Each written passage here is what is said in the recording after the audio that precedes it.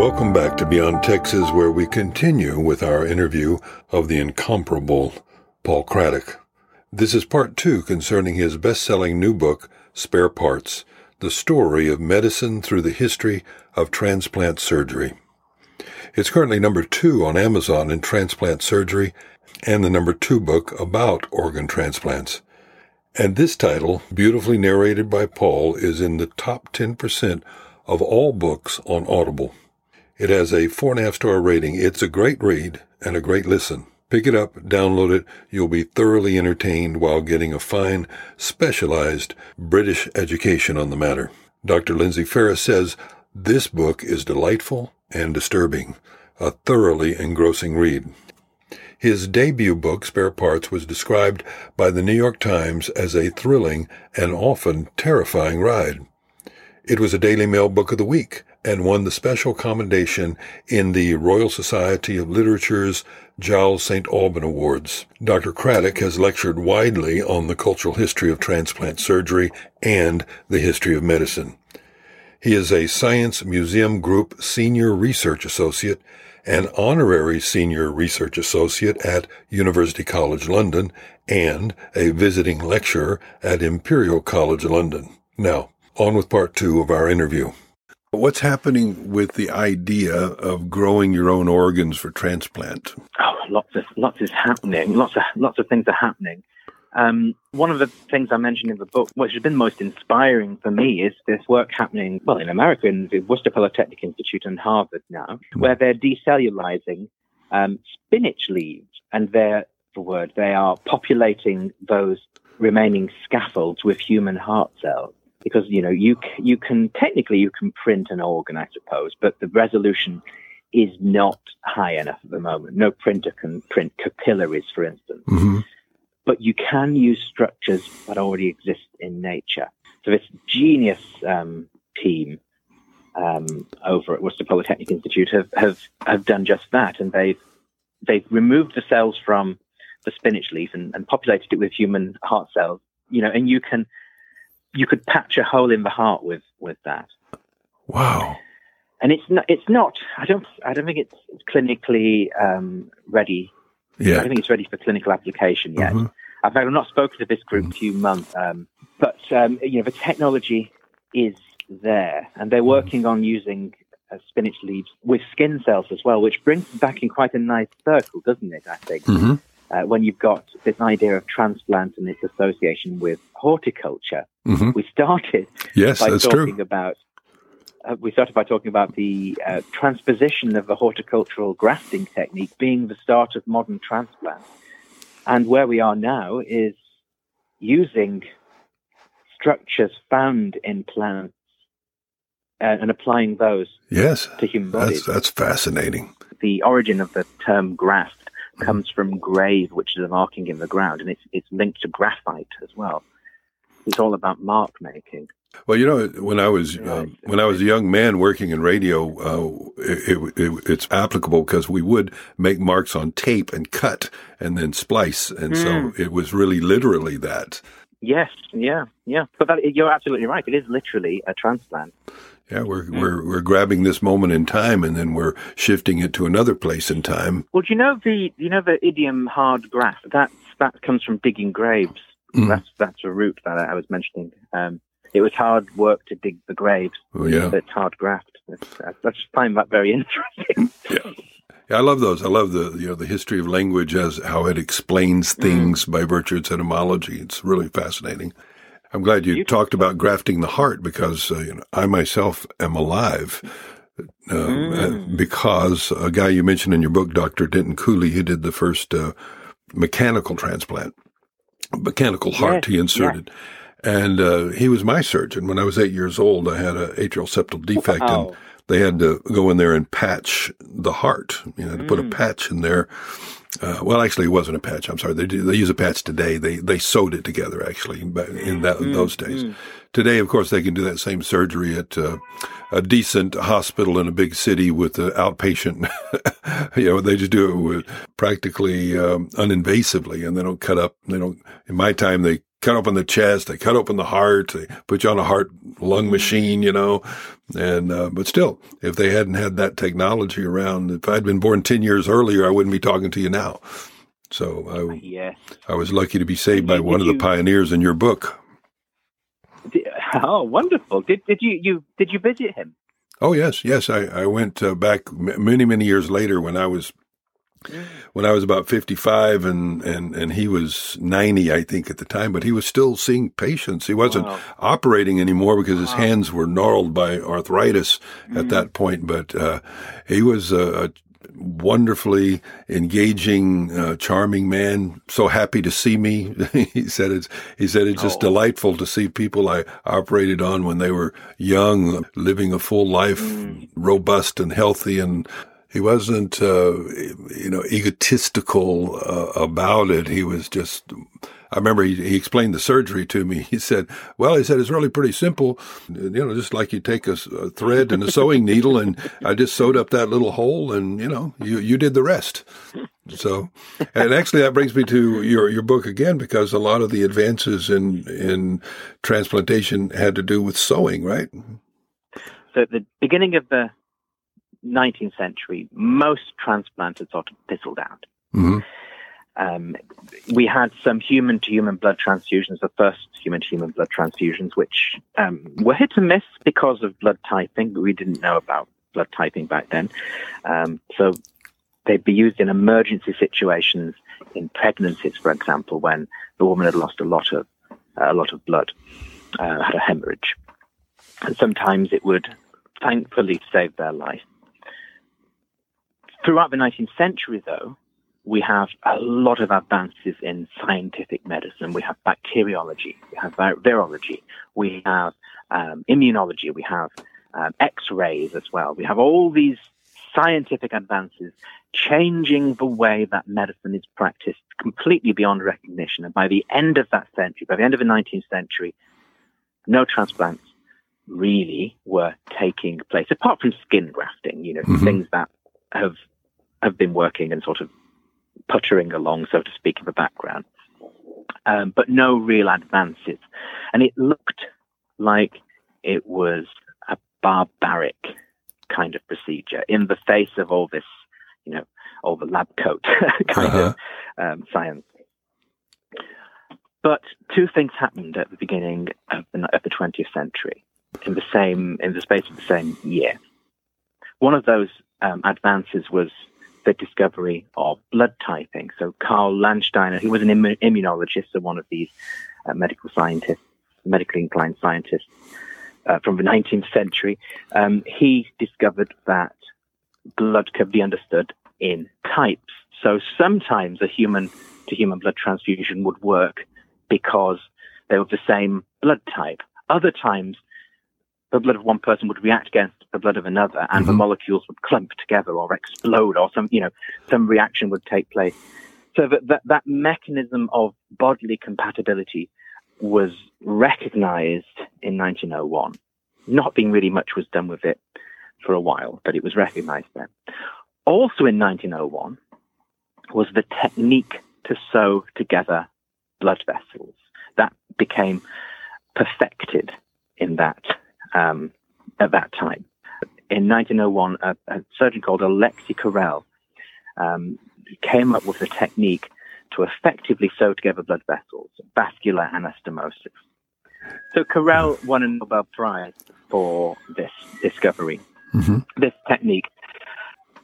What I discovered reading all of his biographies is that occasionally they would mention that he was taught by a seamstress, or he was inspired by a seamstress, or, he saw a seamstress. So a seamstress sort of kept being mentioned, and in a few biographies, they gave her name, and it was Marianne Laroudier. Now, they sort of framed this as Carrel being such a genius that he couldn't learn from anybody of a lesser caliber. But I decided to ask the question, what could he have learned from her, but not from anybody else. So I looked up some of her work, and she's a really famous embroiderer. She won medals at the various, the Chicago Exposition in Amsterdam as well, and some of her work's owned by the Vatican. She did the gold thread embroidery on the Opera House curtains in the Paris Opera House. She was a big deal. So I worked with an embroiderer to look at both Carrel's technique and the work that this famous embroiderer, Marianne Leroudier, did. And we compared them. And we came up with a few advanced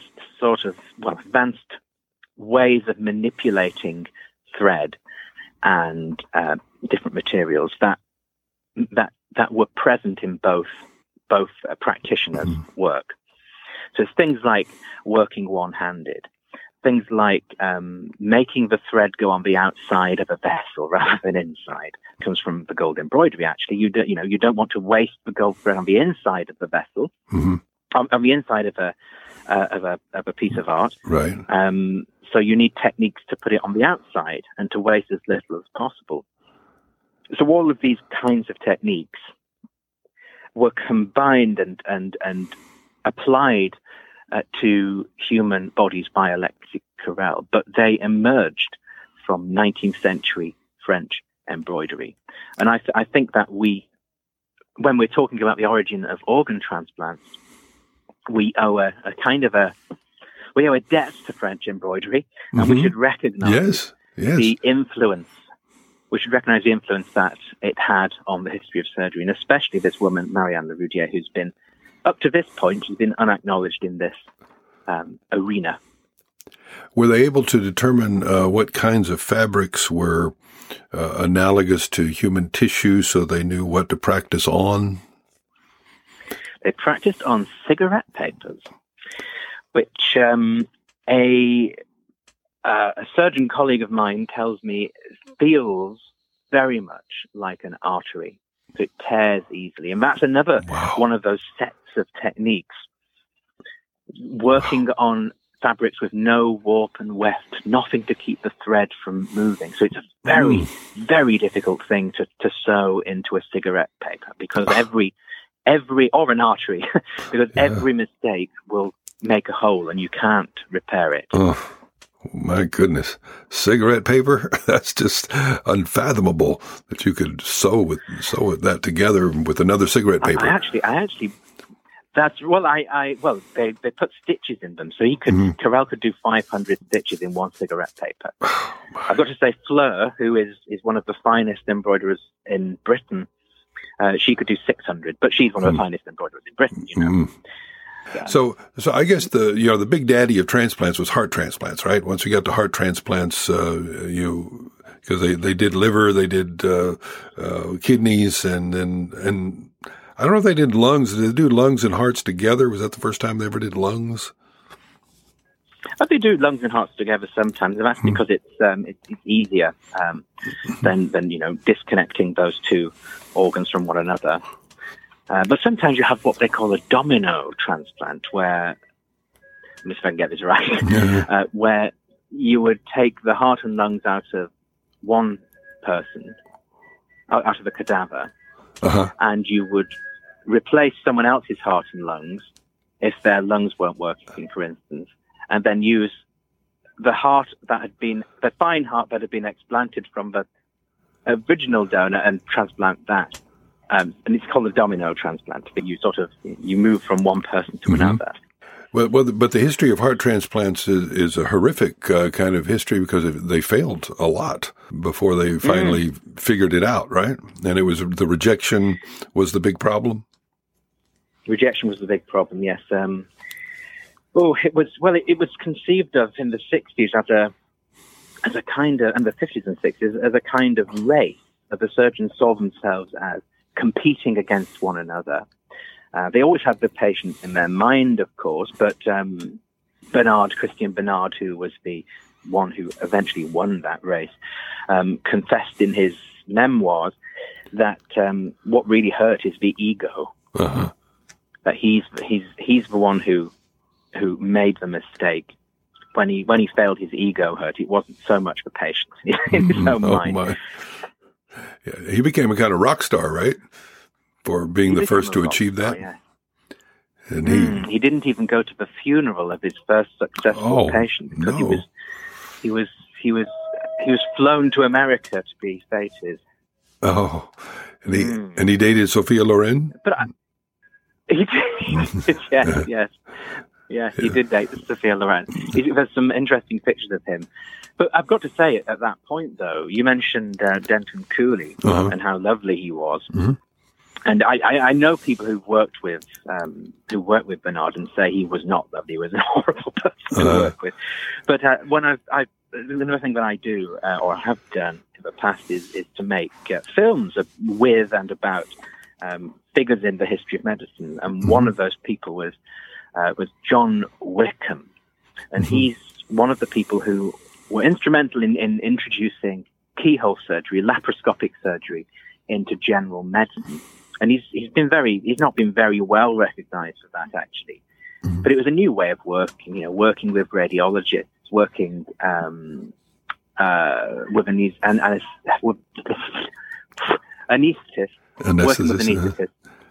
very closely, in a much closer way than you usually would. And, so I wouldn't be alive if it wasn't for his work. Mm-hmm. Because I was born prematurely, and all kinds of advances wouldn't have happened if it wasn't for his work. Mm-hmm. And I asked him on camera before he died just a few years ago, and I said, John, so given all of this impact you've had on people's lives, how would you like to be remembered? And he very sweetly and genuinely said, well, I hope I've saved a few people a bit of bother.